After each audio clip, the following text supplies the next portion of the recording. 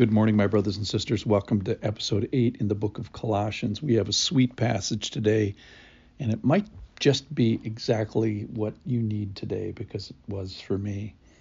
I'm going to title this Walk Filled with Fullness, and that kind of summarizes the 4 verses that we're going to look at today, or that I would invite you to look at with me. This is from Colossians chapter 2, verses 6 through 10.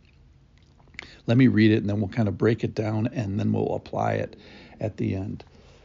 Verse 6, therefore, as you received Christ Jesus the Lord, so walk in him. That's the big theme.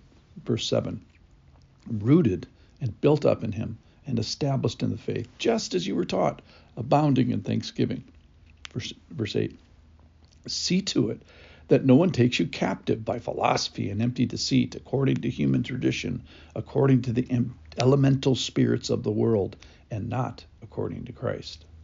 Verse 9, for in him the whole fullness of deity dwells bodily. Verse 10, and you have been filled in him, who is head of all rule and authority. So this passage starts with, so walk in him, walk in Jesus. Well, what are the characteristics? What are his characteristics? What should I know? And where do I find him? And what's he good for? Let's start with verse number 6 and 7. So rooted and built up in him. He's consistent. As you received him, so walk. There's nothing new. It's the same Jesus. It's the same doctrine that's ready for a person who wants to walk with him. Jesus is the same yesterday, today, and forever. So says Hebrews 13:8. So the faith 200 years ago, or people 400 years ago, looks very similar. They'll have the same wrestlings as the Christians will have 400 years from now. The rules don't change mid-game. For by grace you have been saved. Imagine if Ephesians chapter 2 would be like, well, for by grace you have been saved by faith. Well, now it's going to be by works you're going to be saved. No, the foundations don't change. The roots don't have to be unrooted. The roots don't have to be replanted. The roots are still the roots. The foundation is still the foundation. The rules, if you will, are still the rules. This gives us a consistency. So the first thing with walking with Jesus is know that he's consistent and he doesn't pull the rug out from under us. All right. Verse 8 talks about the risks. Walking with Jesus is risky. See to it that no one takes you captive. Wait, whoa. People are trying to capture me and take me into captivity? Yes, how? By philosophy, empty deceits, human traditions, and elemental principles. All these bad things. I wonder if the elemental principles are people that are, environmentalists, supernaturalists, observationalists, worshiping the creator, not the created, not the creator. The point is all these ways, all these philosophies are not according to Christ. So the charge here is to keep the main thing, the main thing. So walking with Jesus is dangerous. That's one of the big points. Walking with Jesus is dangerous. So should I cower? Well, let's keep going. Verse 9, for in him the whole fullness of deity dwells bodily. Wait a minute. I get him? I get all of him? Well, what's Jesus like? Well, the whole fullness of deity, the whole dwelling bodily. You get the whole package of Jesus. John 14, chapter 1, verse 14, the Word became flesh and dwelt among us, and we have seen his glory, his characteristics, the glory of the only Son from the Father, full of grace and truth.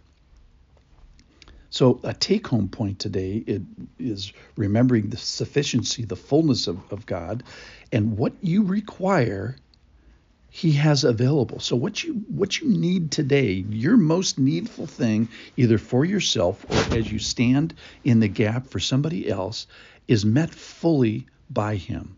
So you can never say, oh man, if only God was more powerful, or if he only had more horsepower or more ability.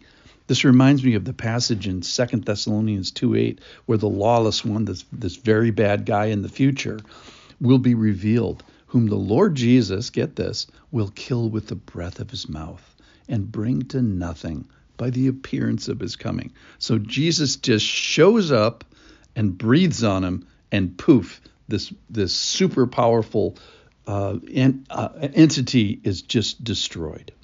All right, and then the last thing.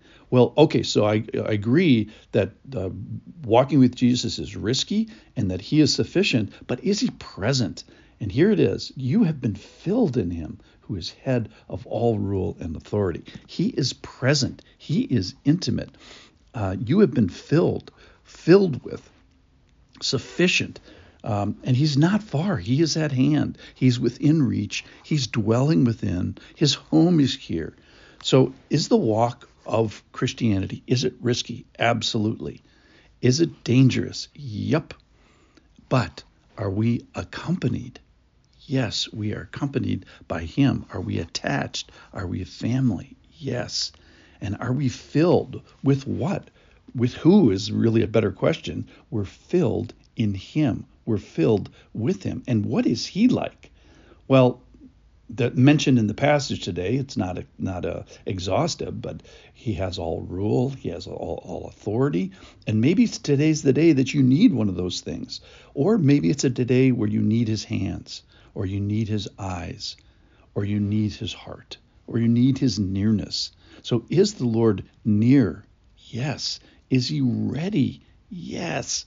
And is he able? So let's cry out to him today, even as I thought about this and prayed and meditated this morning. 6 different people came to mind as I was thinking about the Lord's ability and the Lord meeting them in sort of different ways. So today's title is Walk. That's what we're charged with. Walk in him. Filled. So we are to be filled in him. Well, what's he like? He is full. He's fully able, fully sufficient, fully able to meet our needful thing. Thank you for listening.